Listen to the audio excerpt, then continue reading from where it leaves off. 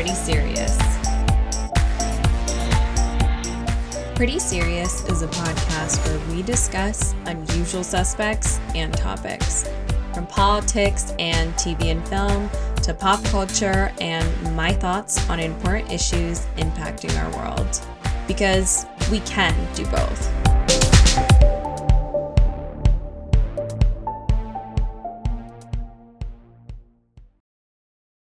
Hi cuties, welcome back to another episode of Pretty Serious. Honestly, I have been in such a weird mood this week. One part, I've been really sad about what's happening to the people of Gaza, especially as Israel is continuing to heavily bomb innocent people, including some refugee camps in the area. Even Secretary of State Anthony Blinken has mentioned how gut-wrenching it is to see a child being pulled out from under rubble. And because of images like this, I've honestly barely even been able to watch the news because I just get so upset at how the whole situation is covered and also at the inhumanity in display. I am just so disappointed and so angry that so many of our leaders are just allowing this ethnic cleansing and genocide to happen. I think that this is really one of those moments where, as we learn in history, when we learn about the Holocaust, when we learn about apartheid in South Africa, we think, how could have people allowed for this to happen? And the reality is that right now we are living that moment. This is how people allow for things like this to happen, when people in power refuse to do the right thing. And then the other part, which is related, is that I'm honestly feeling a little bit resentful at most people's indifference in the type of content they've been consuming and also just their silence. I saw a TikTok earlier this year that summed up my feelings so well. Kelly Cutrone was in this video. Some of you may remember Kelly Cutrone from The Hills on MTV and how she made Lauren Conrad cry because she messed something up while she was interning at a fashion show for her in the early 2000s. I know, iconic. Lauren did continue to work for her throughout her time on The Hills, and I mean, for good reason. Kelly Cutrone is a PR maverick, and later she became a reality TV star who is known for her quick wit and no bullshit attitude. And I fucking love her for it, because in a sea of people constantly celebrating mediocrity, she actually tells it like it is. So during this year's New York Fashion Week, Kelly was asked a question by a TikToker. The account is at Calla Kessler. Kelly, give me one thing that's in and one thing that's out this fashion week. One thing that's in is the motherfucking truth. Period. One thing that's out is influencers. Bye. See you later. That's why? Tell me why. I mean, what do they influence? It's a good question. I mean, it's a good question to ask. You heard it here first. Kelly Cutrone. Sorry, guys. Let me tell you, this little 22-second video spoke to me in the depths of my soul. It felt so refreshing to finally hear someone say what I've been thinking about for the past year or more, which is my annoyance with influencer culture and seeing these people have millions of followers, but they don't do or say anything that actually matters or possess talents worthy of that kind of engagement, yet they're rewarded by the algorithm while important topics and causes are shadow banned. We live in a world where get ready with me videos are the holy grail and talking about things that matter are boring. Therefore, the exposure and opportunities are given to whatever blonde, skinny influencer who doesn't really have a lot to say besides how messed up she got at last night's frat party or what club she's getting ready to go to tonight. Honestly, who cares?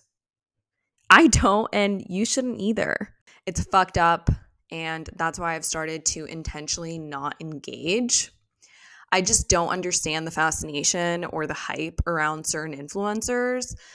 I think that their looks and their lifestyles are completely an unattainable model for most women to aspire to. It's almost like the modern day Victoria's Secret effect, but on social media with more average, more average everyday people. I think it would be different if they use their platforms for fun and for substance. I think Call Her Daddy is actually a semi-good mainstream example of that.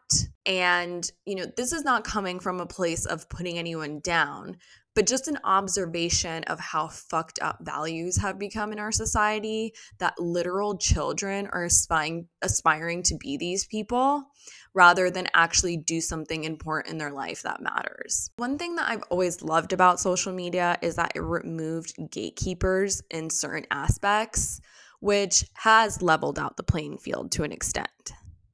I know that there is a certain desire for escapism for some people, but I think there is a difference between giving credit where credit is due and the over glamorization and overhyping of people who are literally not contributing anything as our world is falling apart. Yet they have a platform where millions of people follow them. I'm just over it. And I'm over people who live in a bubble. And to the people who are going to be like, well, I don't care about social issues or politics. I just want to follow her to know what dress she's wearing and what makeup she's wearing. You should be asking yourself what's wrong with that statement. Like Kelly Catrone said, truth is in, the era of substance is on the way, and the era of mindless influencing is out. The queen of fashion PR said it herself. And, maybe I'm being too harsh, but I think that Kelly and I are onto something. I really do. Anyway, thank you for coming to my TED Talk.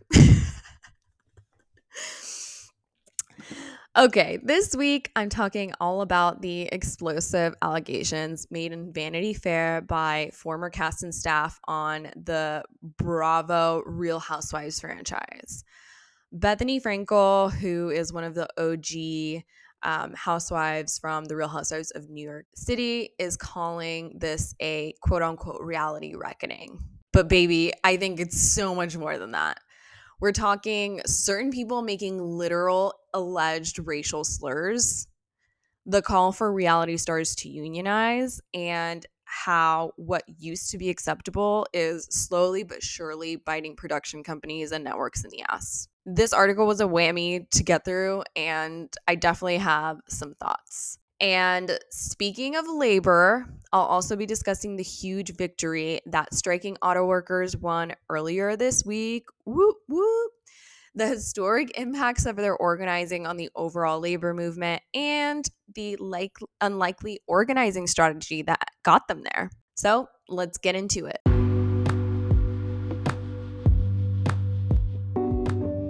This week, Vanity Fair dropped an article headlined, "Inside the Real Housewives Reckoning That's Rocking Bravo." As someone who has watched The Real Housewives with my mom since day one of New York and Orange County, I was intrigued. And let me tell you, some allegations aren't a surprise and others are pretty disturbing. The article tries to make sense of what happened on the original Real Housewives of New York between 2020 and 2021. To be honest, the article is a bit confusing at times for me, so here's a little summary to simplify and break it down for you. The article questions the ethics allegedly employed by reality TV producers attempting to get stars to be more outrageous for the camera. It dives into Bethany Frankel's recent call for reality TV stars to unionize and provides a detailed timeline of the events that allegedly preceded and followed season 13, the last RHONY season with original cast members. The article also highlights perspective from Ebony Williams, the first Black woman to star in RHONY, who joined the show for the 13th season, and who, let's be honest, was not treated the greatest even on camera. So I can't imagine what happened behind the scenes.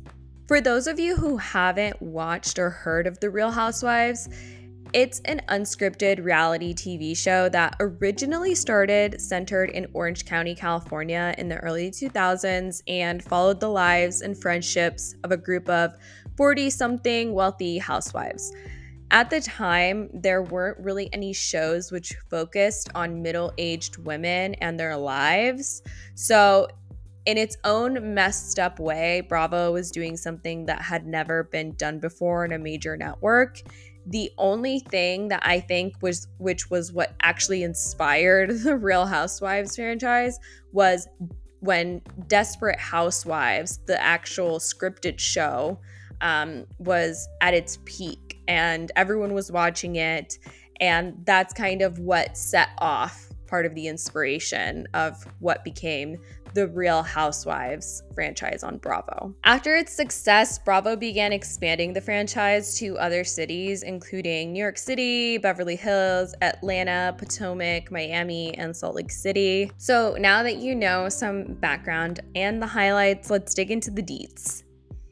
Probably the most surprising, but also not surprising allegation to me was Ramona Singer being accused of racism on the set of RHONY. Ramona is one of the OGs from like 15 years ago on season 1 of RHONY. She's always been a little wacky and seems to put her foot in her mouth in every other episode. Considering her past comments and behavior, she was probably the worst combination to mix with Ebony. So here's her alleged actions that got broken down in the Vanity Fair article. Number 1. Ramona allegedly claimed that most Black people don't have fathers. Before filming for the 13th season of RHONY, Bravo reportedly scheduled some kind of virtual education session to help the previously all-white cast identify and avoid racially insensitive behavior. Vanity Fair says that the topics reportedly included how Black women are treated in larger society and the Black community, microaggressions, appropriate versus harmful offensive language, and what to do when you say something offensive. How do you move forward in that relationship? Ebony told Vanity Fair that during that meeting, the women discussed the stereotype that Black fathers aren't present in their children's lives. Ebony said Ramona reportedly asked, and this is going to be my best Ramona Singer impersonation, well, what if they don't have a father? Why can I say that? And then doubled down, adding, most of them don't. When the show's publicist, also a Black woman, responded that she had a father, Ramona allegedly brought up some study that suggested the publicist was basically an exception. Leah McSweeney, who is also a former housewives and was on the call, and also actually made allegations of her treatment in this article, recalled the incident happening in that way. So she basically backed up what Ebony said. Ramona's response to Vanity Fair was, the training included open dialogue. In that spirit, I asked a question about a statistic. I had read about a single-parent households where children with a single-parent households were statistically less likely to succeed than two-parent households. Basically saying that what she said was misunderstood, but that's super questionable to me. Babe, it's 2020 when you filmed this. The Black Lives Matter movement was blowing up across the world. Get with the times. Check your freaking resources. Number 2, Ramona allegedly said that Black people would, quote, ruin RHONY.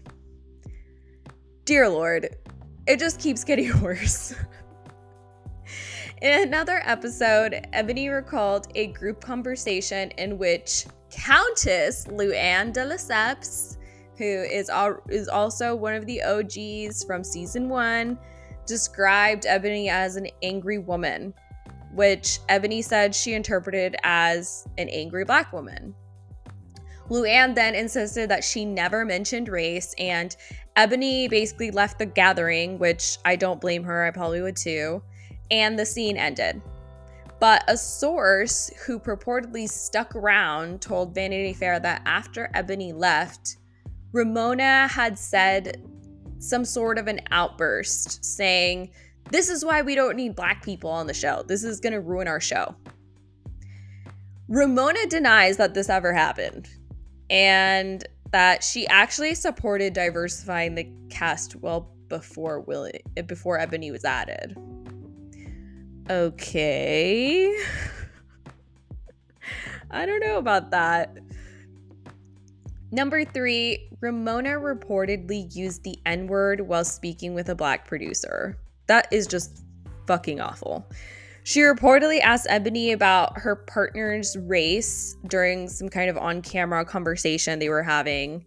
And when Ebony refused to respond and walked away from the convo, Ramona allegedly told Darian Edmondson, a black producer, that the interaction reminded her of a time when her Jewish colleagues called her a, quote, Catholic slur. The slur Ramona named, according to the producer, was, and I'm sorry if I mispronounced this, shiksa. It's a Yiddish term for a non-Jewish woman. Edmondson said she didn't know it and recalls Ramona replying, "Oh, it's literally like somebody calling you a N-word," quote. In the article, that same producer said she wasn't able to produce Sonja Morgan, Luann de Lesseps, or Ramona Singer because they simply didn't respond to her texts or calls in the same way other cast members did. That was even before Ramona said the whole N-word thing. Ramona then told Vanity Fair, denying again that she actually said this, she said that she never said the N-word and that Edmondson, quote, misrepresented the interaction. Edmondson has not been hired for a Bravo series since her one and only RHONY season, which ended filming in 2021. Very strange. Very, very strange. But Ramona stuck around.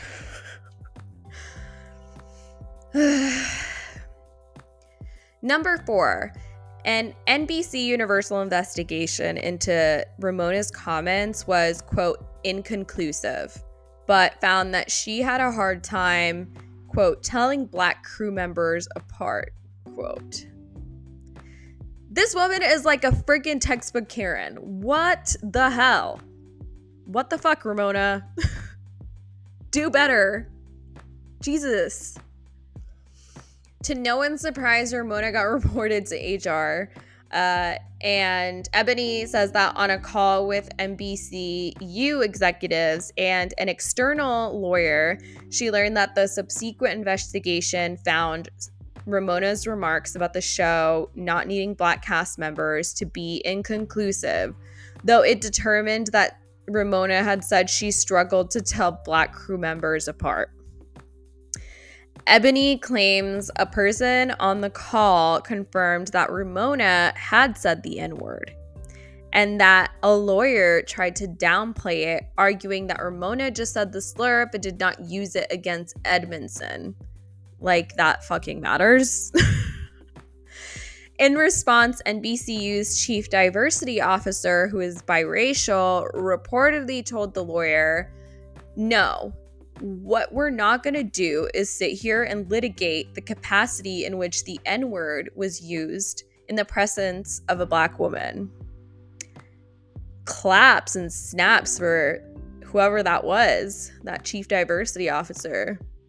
Ebony said that that was the only time she felt supported while working on the show, which is so sad. And I'm so incredibly sorry she had to go through that, because that's pretty bad. That's like pretty in your face. That's not like, oh, I thought she made me feel this way. Like, no, she allegedly is actually saying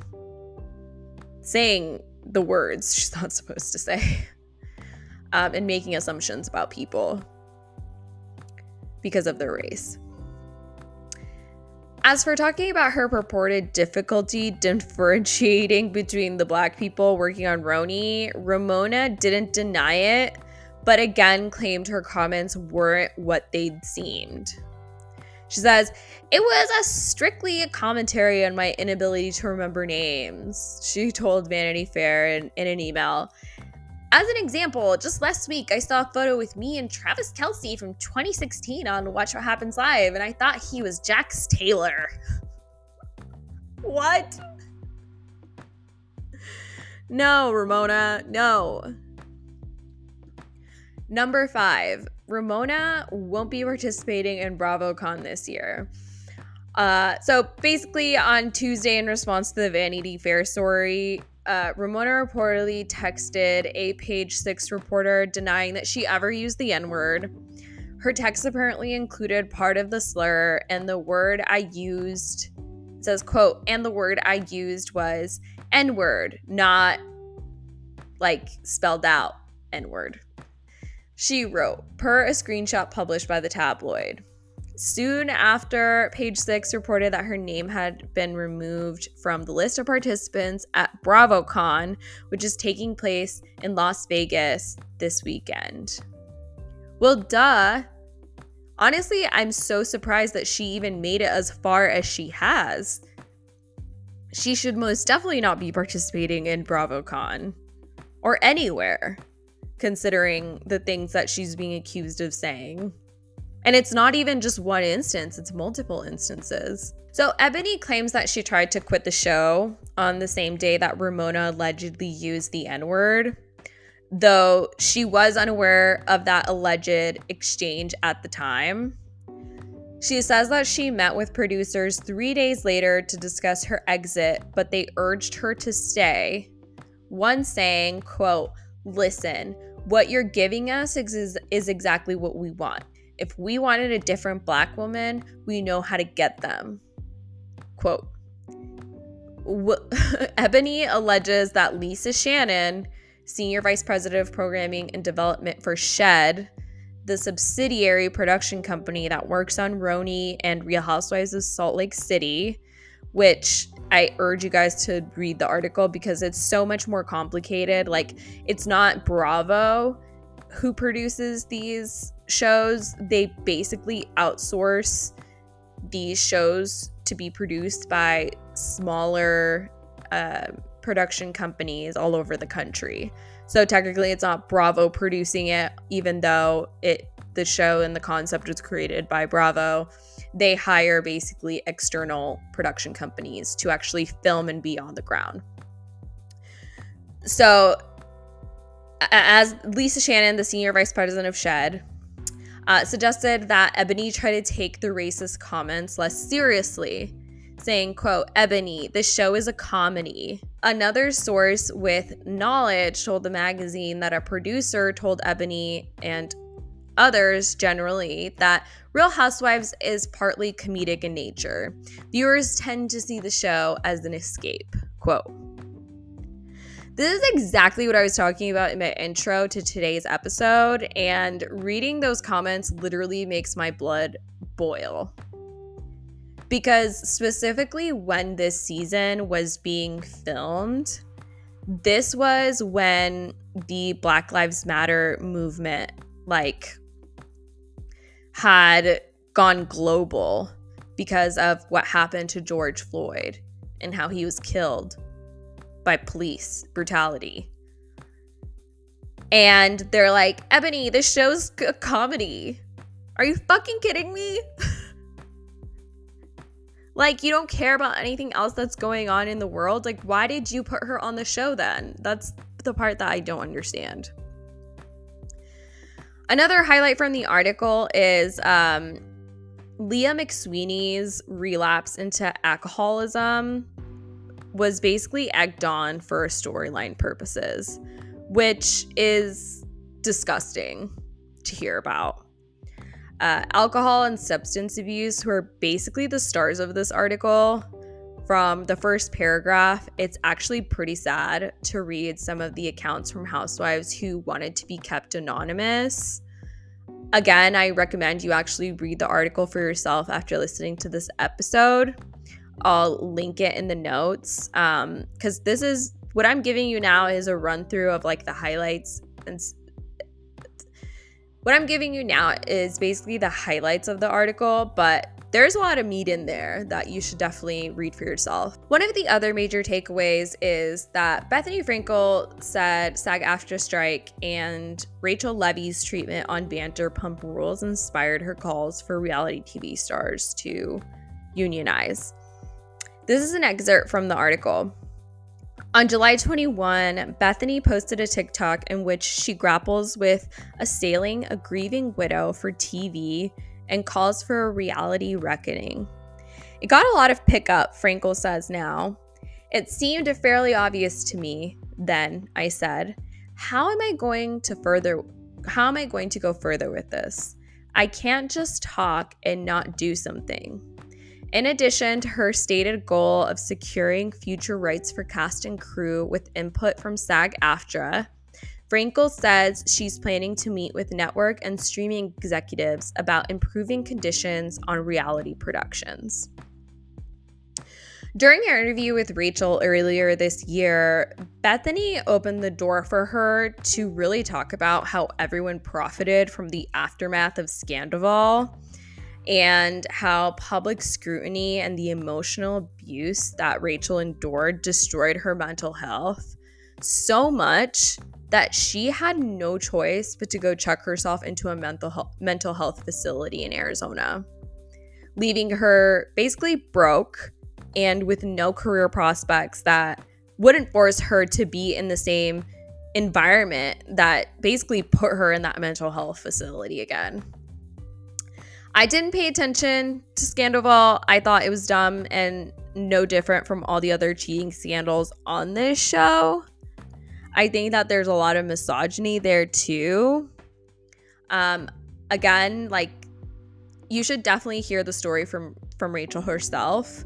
And I'll link that interview on Bethany's podcast that she had Rachel on. So just to give you some insight into what the contracts are like, another aspect is that all of these cast members are hired as independent contractors, which means that they don't get the production's employees of whatever production company they're working for would normally get. My thoughts are that these issues are not just about RHONY. These problems span all Bravo shows, the entertainment industry, and across all industries, frankly, leaving workers vulnerable to the whims of whoever their bosses are, especially as the gig economy grows every day. I have a hard time believing that Ramona Singer did not, in fact, do any of these alleged incidents. I think that if there was an actual investigation, there was probably a long history of her microaggressions, prejudice, and racist behavior, and it just finally got her in trouble in this last season. The fact that Bravo continued to hire Ramona for spinoffs and inviting her on Andy Cohen's Watch What Happens live show while, one, knowing all of these allegations, and two, never hiring or working with the Black producer or Ebony again, shame on them, honestly. Up until this article came out in Vanity Fair, Ramona was still scheduled to appear at BravoCon this week, which is a huge annual conference the Bravo network hosts for fans. And because of this huge scandal, basically, in this Vanity Fair article, it wasn't until that she was not invited. Or at least canceled her appearance. I have mixed feelings about the situation with Leah. Her situation reminded me a lot of toxic relationships, and her toxic relationship was with being on the show. She's a successful woman without the show. She has her own clothing brand, she runs in a circle of well-known people, and is financially independent. Why she needs to go on the show and put her sobriety and mental health on the line, that part I don't understand. If I was in her position, I would have ditched that group trip to be at my dying grandmother's side. I wouldn't care if I lost money or a spot on some show with people I'm not even friends with in real life, because no show is worth having regrets and no closure over the death of someone I love. But I'm not her, so I can't know what was going through her head.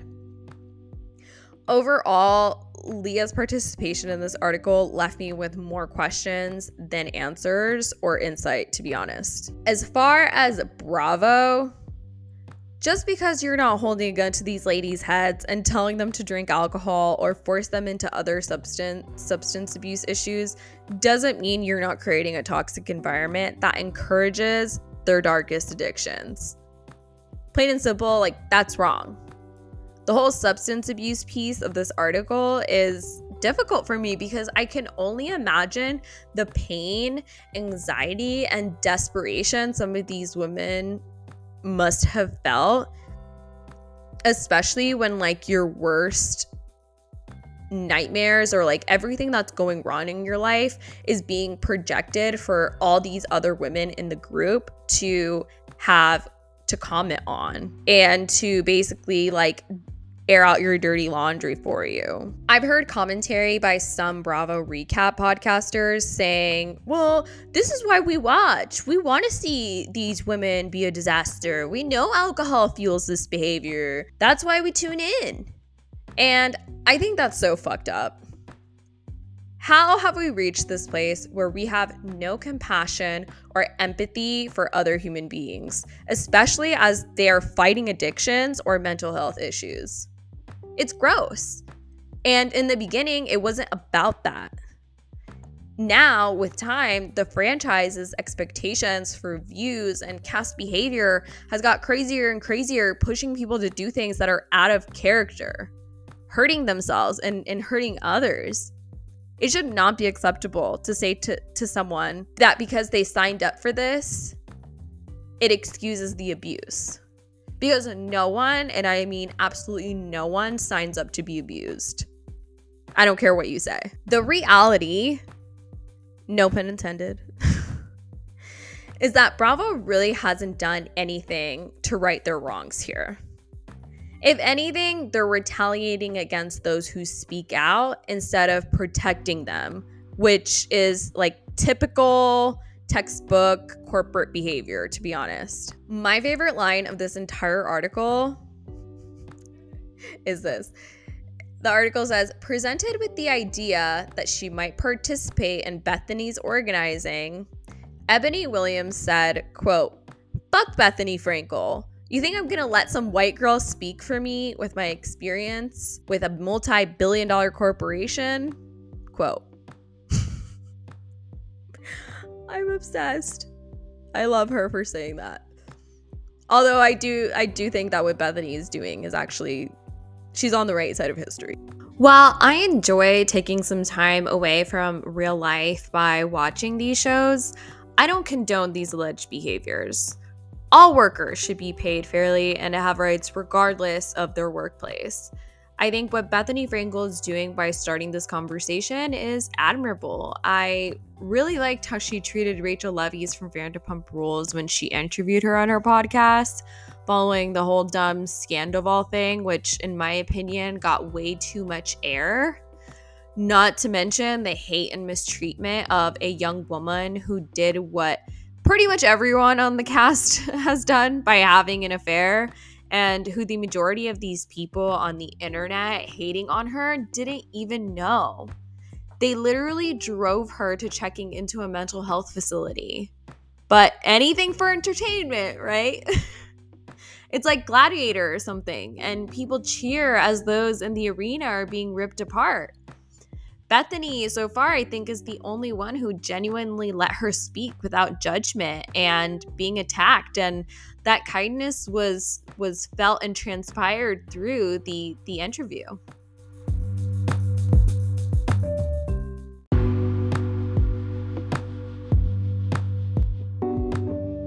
On Monday, the historic and creative wave of strikes that put the auto industry at a standstill for 6 weeks came to an end when the last of the three big car manufacturers, General Motors, reached a deal with the United Automobile Workers Union. The tentative agreement will cover 150,000 workers at America's big three automakers. According to the New Yorker, under the new labor contract with Ford, which served as the model for the agreements with Stellantis and GM, fully vested production line workers will receive a cumulative hourly pay increase of about 27%, and some members of skilled trades will receive raises of more than 30%. All union members will also receive annual cost of living adjustments based on the rate of consumer price inflation.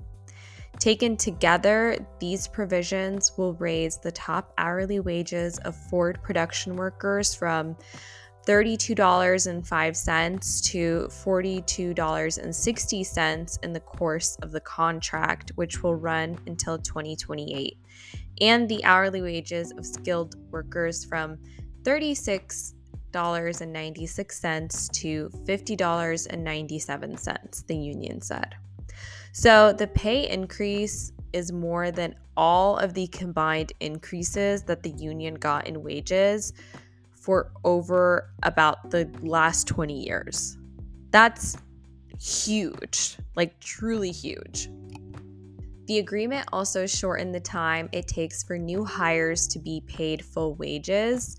So under a two-tier pay system that was introduced in 2007, newer Ford workers received roughly half as much pay as older workers, and it took them 8 years to make up the difference. But going forward, new hires will be paid 85% of the top rate after 2 years and 100% after 3 years. Between now and October 2025, according to the union, some Ford workers will see their hourly wages double under this provision.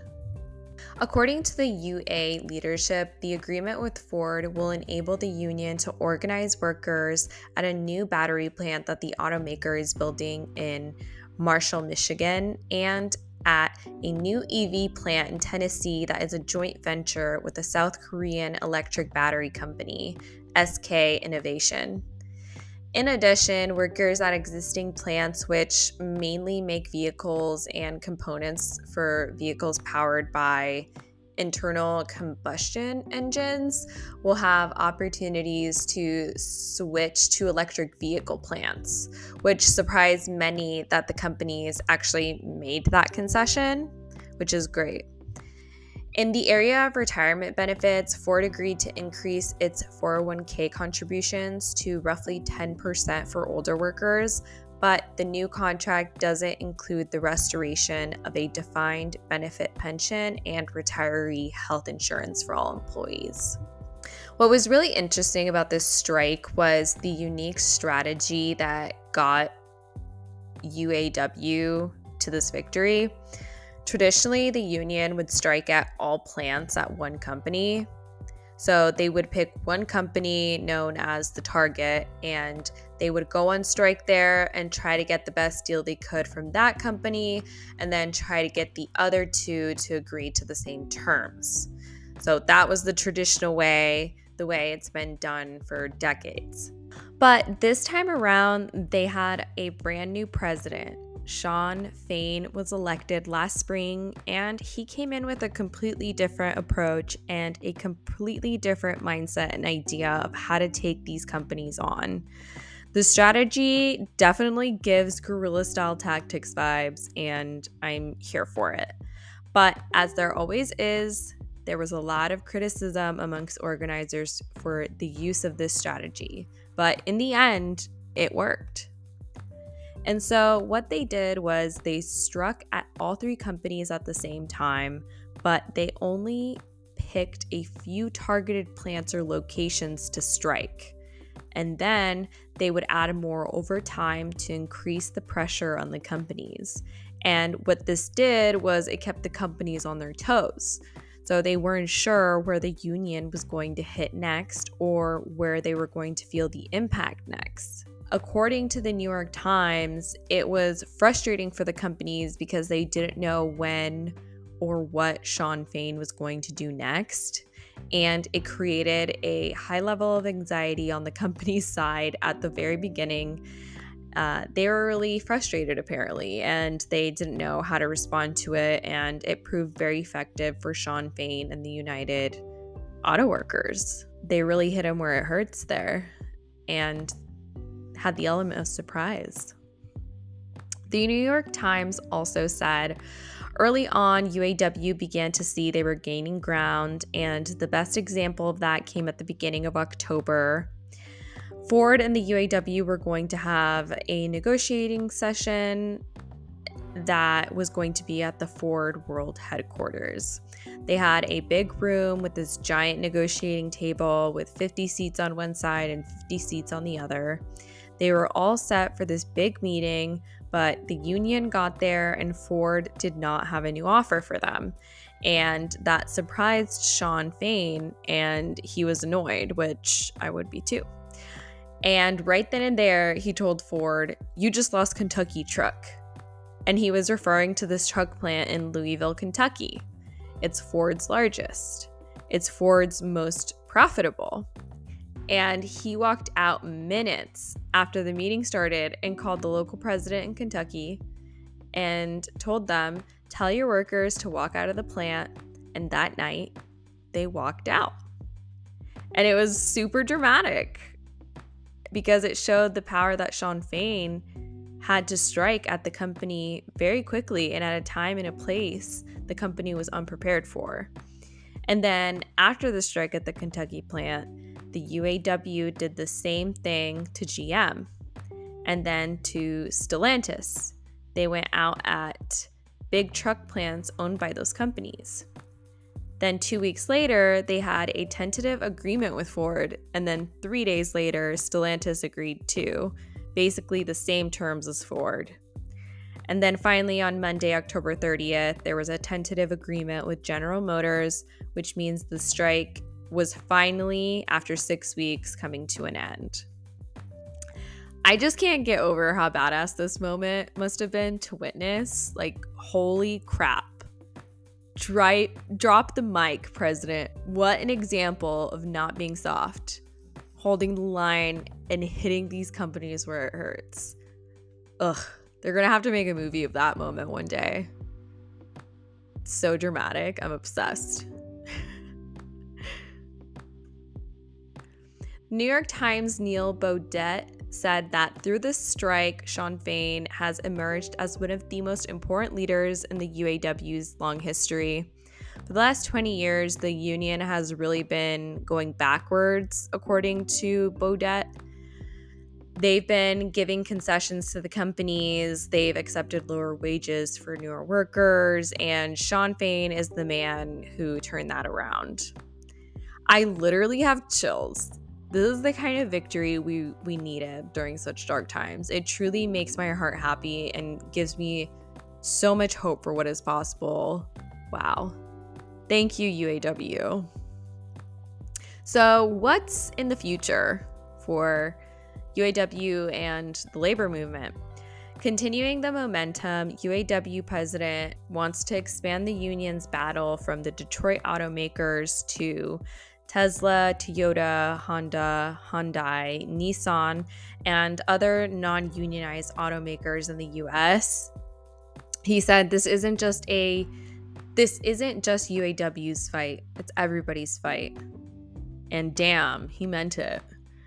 Immediately after the UAW announced they'd won 25% raises and cost of living adjustments for union auto workers at Ford, GM, and Stellantis, Toyota immediately announced raises for their non-union workers. A direct example of how the win is already impacting workers beyond the union, which is incredible. A win for workers somewhere is a win for workers everywhere. Period. Following Toyota's announcement, union president responded saying, "Toyota isn't giving out raises out of the goodness of their heart. They did it now because the company knows we're coming for them." Spurn.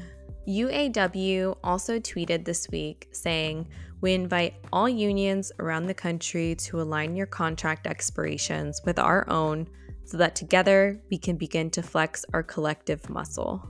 With some taking that as a hint on social media to coordinate with other industries for a general strike in May 2028, hence giving time to those non-union workplaces to organize and allowing workers from every workplace to join forces and basically strengthen bargaining power. So if your workplace is non-union, this is your sign to start organizing. We have 4 years, wink, wink. So my thoughts on this are that, first of all, the new UAW president has been an incredibly inspiring figure in this fight, not only for workers, but for all working people. Like, watching some of the speeches that he's made during the strike, hearing of how he's been negotiating for these workers is so damn inspiring.